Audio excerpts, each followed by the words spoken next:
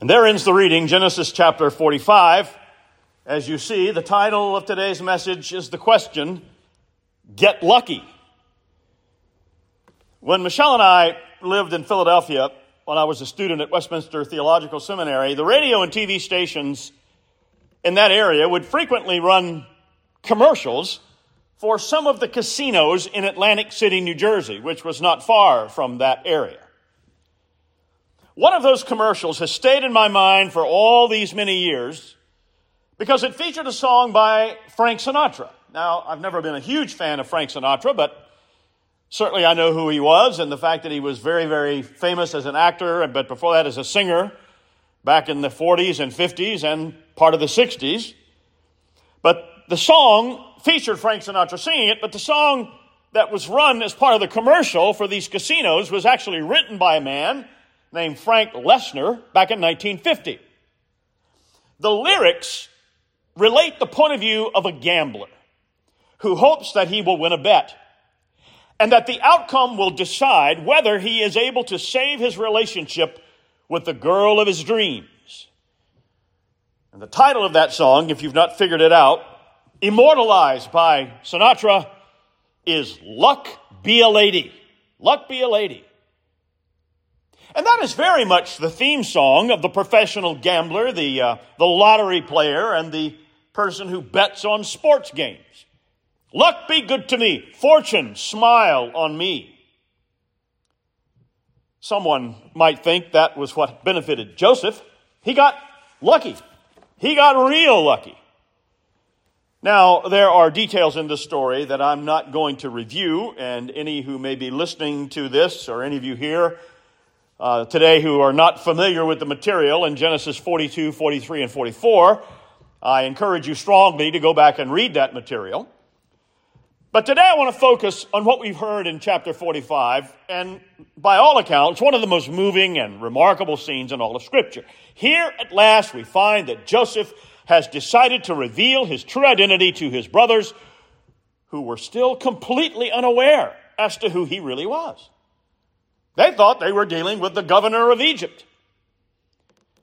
The chapter before us contains not only this dramatic account, but one of the most important doctrines, or at least it portrays for us or demonstrates for us one of the most important doctrines of our biblical faith concerning what we believe about God. But this theme, although I'm going to show you how I believe it's highlighted in these verses, it runs right from the beginning of Genesis through the end of the book of Revelation. Now, in getting up to this point, I want us to think about the verses that we've read in three different parts. The first has to do with verses 1 through 15. There, in those 15 verses, the truth finally comes out. Joseph very emotionally reveals his true identity to his brothers. And just look at how his brothers react. You see there in verse 3 that they could not utter a word in response to him. Because now the text there in the New King James and I think the ESV, it says they were dismayed when they realized it was him. But the Hebrew term means something even more severe than just the fact that they were dismayed. Literally, it means they were speechless with fright. I like the older English term, dumbstruck. I mean, this was beyond their imagination. Joseph, their thought to be dead brother, the supreme ruler of Egypt. And they were so stunned they couldn't say a word. And notice, too, that Joseph makes certain that they know that this is really him. He tells them twice, I am Joseph. And just to make sure, he throws in whom you sold into Egypt. You see that in verse 4. Only Joseph could have known that. The brothers certainly never told anyone among themselves, outside of themselves, about what they'd done. But Joseph senses here that they are afraid, and probably because they assume he's going to use his great power to get even with them. It's payback time, so they think. But he goes to great lengths to soothe their fears and calm them down. He tells them of his plan to provide for their every need. And so the people of God, and let's remember, like we learned last time, this is the nascent church, the old covenant church, are going to be delivered from famine. Each of those 12 brothers, some of you know this, They would be the fathers of the 12 tribes of Israel. And had it not been for what happened here in Egypt, they might have all perished. I mean, that was a stroke of good luck. Or was it? Oh, we'll get back to that question in a moment, but let's push ahead and consider the next section, verses 16 to 20, where we read how Pharaoh really rolls out the red carpet, so to speak. He really puts on the mantle of hospitality. He tells them not to be concerned about anything. Their needs will be taken care of. And as long and when that Pharaoh is alive, the people of God, the church of the old covenant, will be treated well. Unfortunately, as we have learned in our study in the book of Exodus, that Pharaoh's successor were, to use the classic words of the Authorized Version, a generation that knew not Joseph. And so his successors would be not very generous to God's people. But here the king is deeply thankful that Joseph and his God saved Egypt from extinction by famine. So then, moving on to the final verses, the final third section, 21 to 28, Joseph, we read, sends a caravan of gifts to his family to show them his good faith and to entice them, to encourage them to leave the land of Canaan, where they're all starving, on this journey to Egypt. And so we have the moving account of the patriarch, the elderly Jacob Israel, hearing the news that his beloved son Joseph is not only still alive, he's the governor of Egypt. Friends, that, in brief capsule, in summary form, is what has happened in this chapter, what we have read. But there's something else, as I indicated a moment ago, there's something else going here that is of the greatest importance. Because you see, there are two conclusions that someone might reach about these things that we have read about, that have happened here in the life of Joseph and his family. Because, you know, there's one branch of Christianity, maybe, that says this is a marvel of how lucky Joseph was. I mean, just think about it. He started out life as the favorite son of his father. He quickly became a nuisance to his brothers, and they finally have had enough of him. He ends up being sold into slavery. There he winds up in jail, and now he's become the most powerful and influential man in Egypt next to the Pharaoh. I mean, you talk about luck. Talk about fate smiling on a person. That's one way to read it. That's the way many people do, perhaps. Many thousands of years ago, among the nations of the ancient world, including the peoples of the area that we're reading about in these verses, the religions of that time, the worldview of that time, taught people to believe in the goddess of fortune. And people who worshiped her built statues to her. Now, they generally believed that you could pray to these different gods and ask for favor. If you've ever seen the now classic motion picture film, I think from the year 2000, I think is when it came out, or maybe more recent, I don't remember, Gladiator, the movie Gladiator, there's a scene when Proximo, the retired undefeated gladiator who owns the stable of gladiators that he's taking back to Rome from this dusty Middle Eastern village where he's been sort of banished.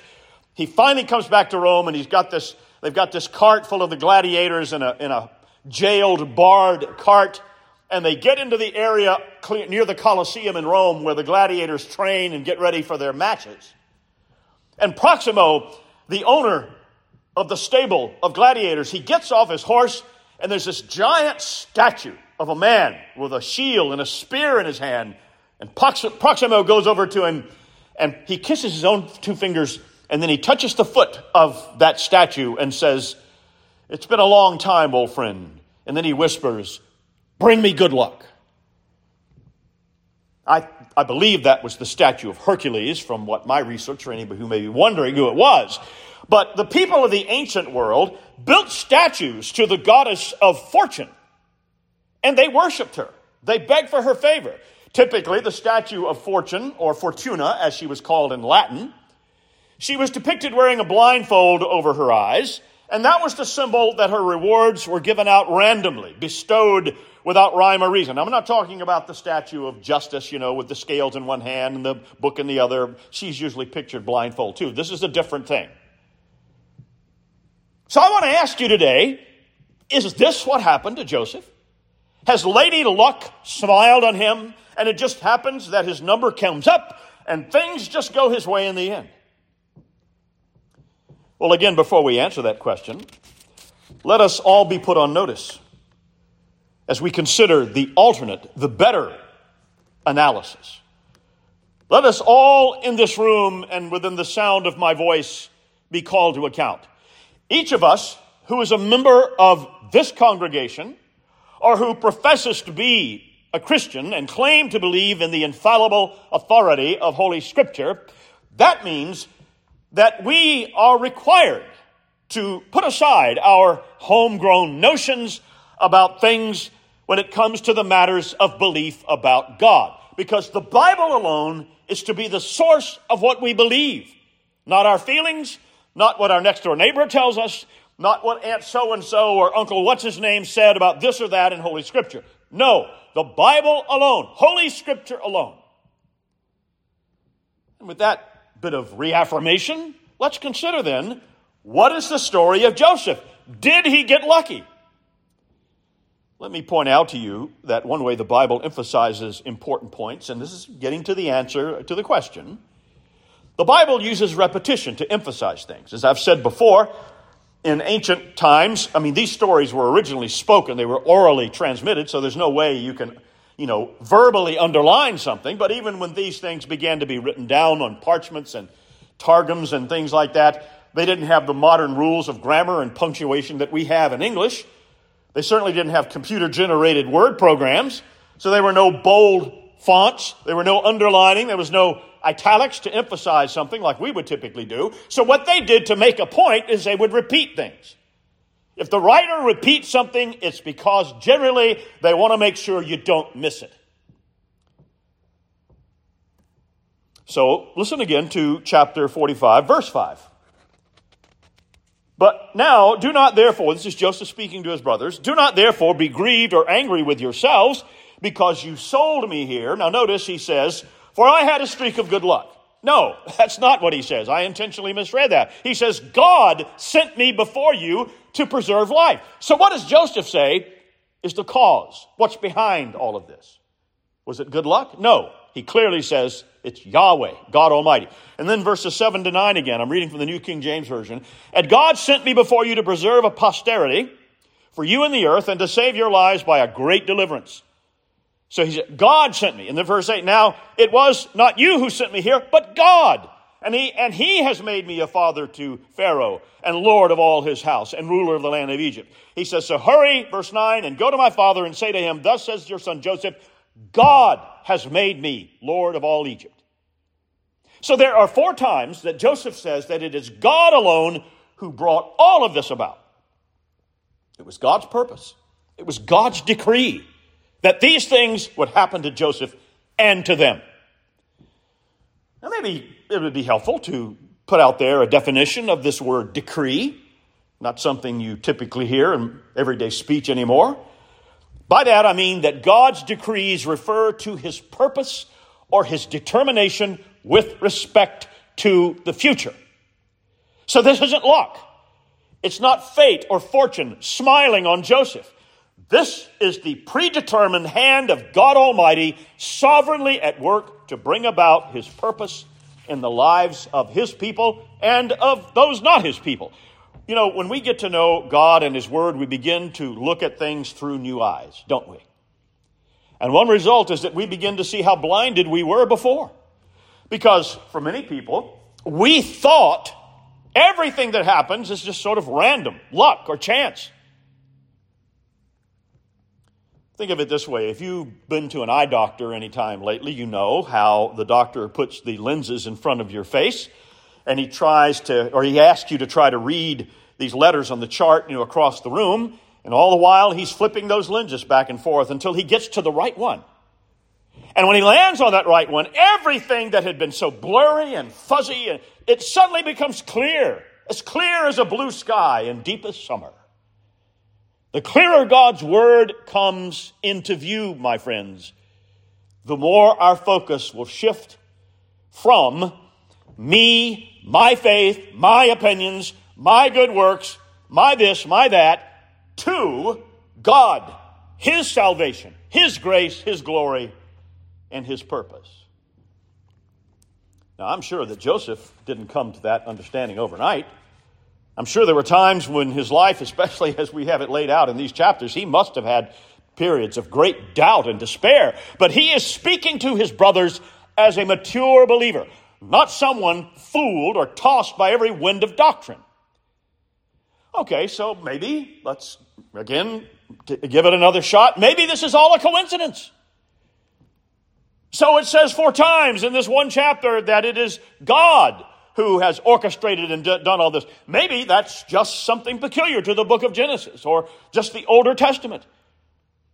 What does the New Testament have to say about this business? Well, here's one of the many things Paul had to say about it in Romans 8:28, a passage familiar to many of us. He says in the New King James translation, and we know that all things work together for good to those who what? Had a stroke of good luck? No, to those who love God, to those who are called according to his purpose. That's pretty clear. God does all of this for his people. He is the one who orchestrates it. But now Jesus taught the same thing in many places.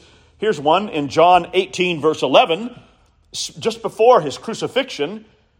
He says to Peter, put your sword into the sheath. Shall I not drink of the cup that this stroke of bad luck is? No, that's what he says. He says, which my Father has given me. One translation, I like the way it puts the wording better. This is the cup the Father has given to me.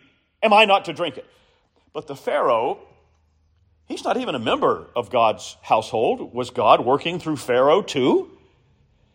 Yes, friends, God rules over all things and all people, even the minds of unbelievers. How do we know that? Again, Scripture alone teaches us. Proverbs 21, verse 1, the king's heart is in the hands of Yahweh. Like the rivers of water, he turns it where he wishes.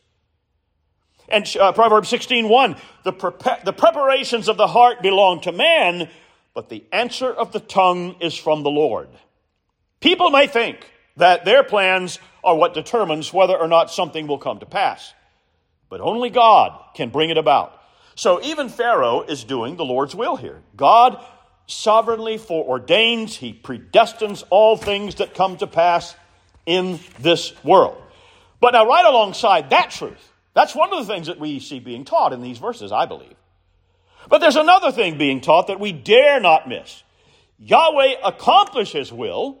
He gets these things done according to his purpose and plan within the free actions of men like Joseph and his brothers and Pharaoh. See, men and women are not robots in God's creation. Like we can't do anything of our own free will. We certainly can. I mean, you got up and decided of your own free will to come to church this morning. Some people got up and decided not to. There are people listening to this by means of the sermon audio player who, of their own will, decided to do that. Others saw the title or whatever and decided not to. No, you and I are totally responsible for everything we do and every decision that we make in this life.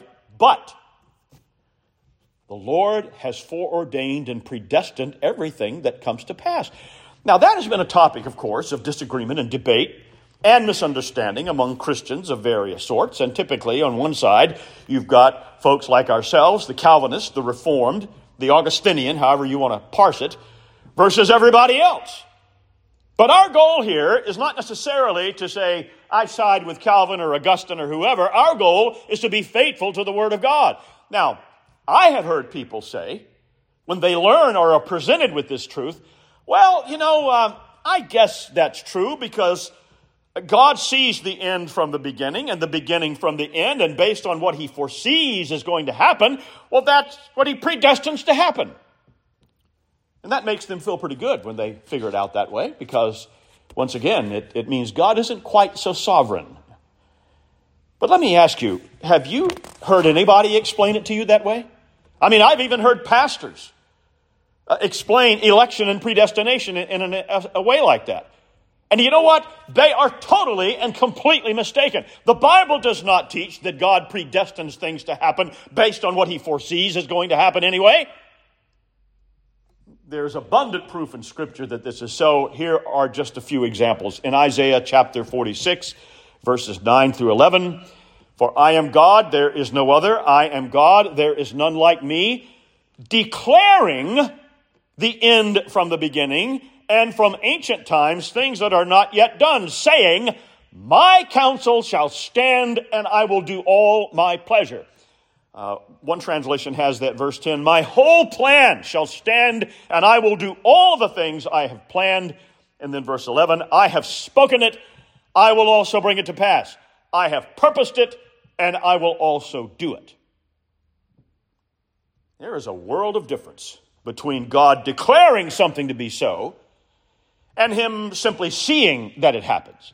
Because if he declares it, that means he is in control and has the power over it.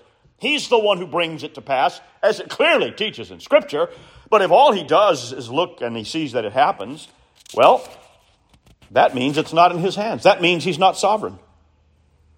But the question is, who controls our lives today? And I suppose that is an extremely relevant question in our time, in these days in which we find ourselves.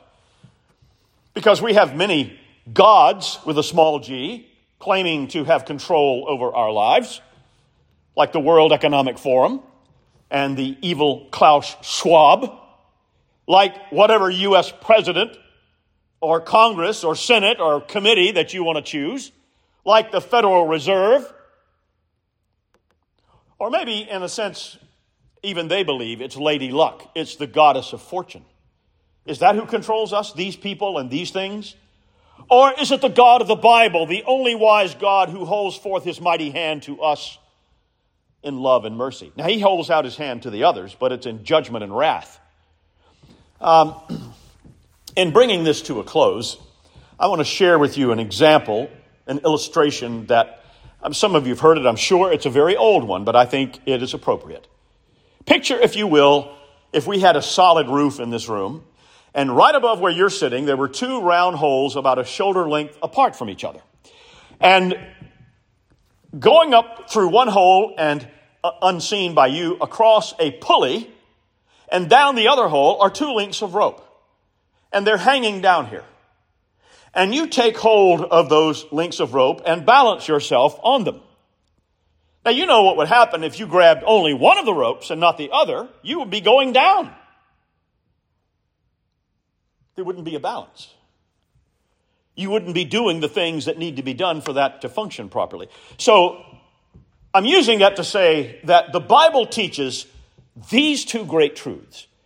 The electing, predestinating, sovereign power and purpose and will of God, and also that whoever believes in him will have abundant life. Whoever, of their own will. Now, of course, the added parenthesis is, we know that the whoever believes are people foreordained to believe, but the point is, we choose whether we will obey God or not. And so let us today grab hold of both those ropes with the full assurance that we will one day see that both of those pieces of rope are the truth.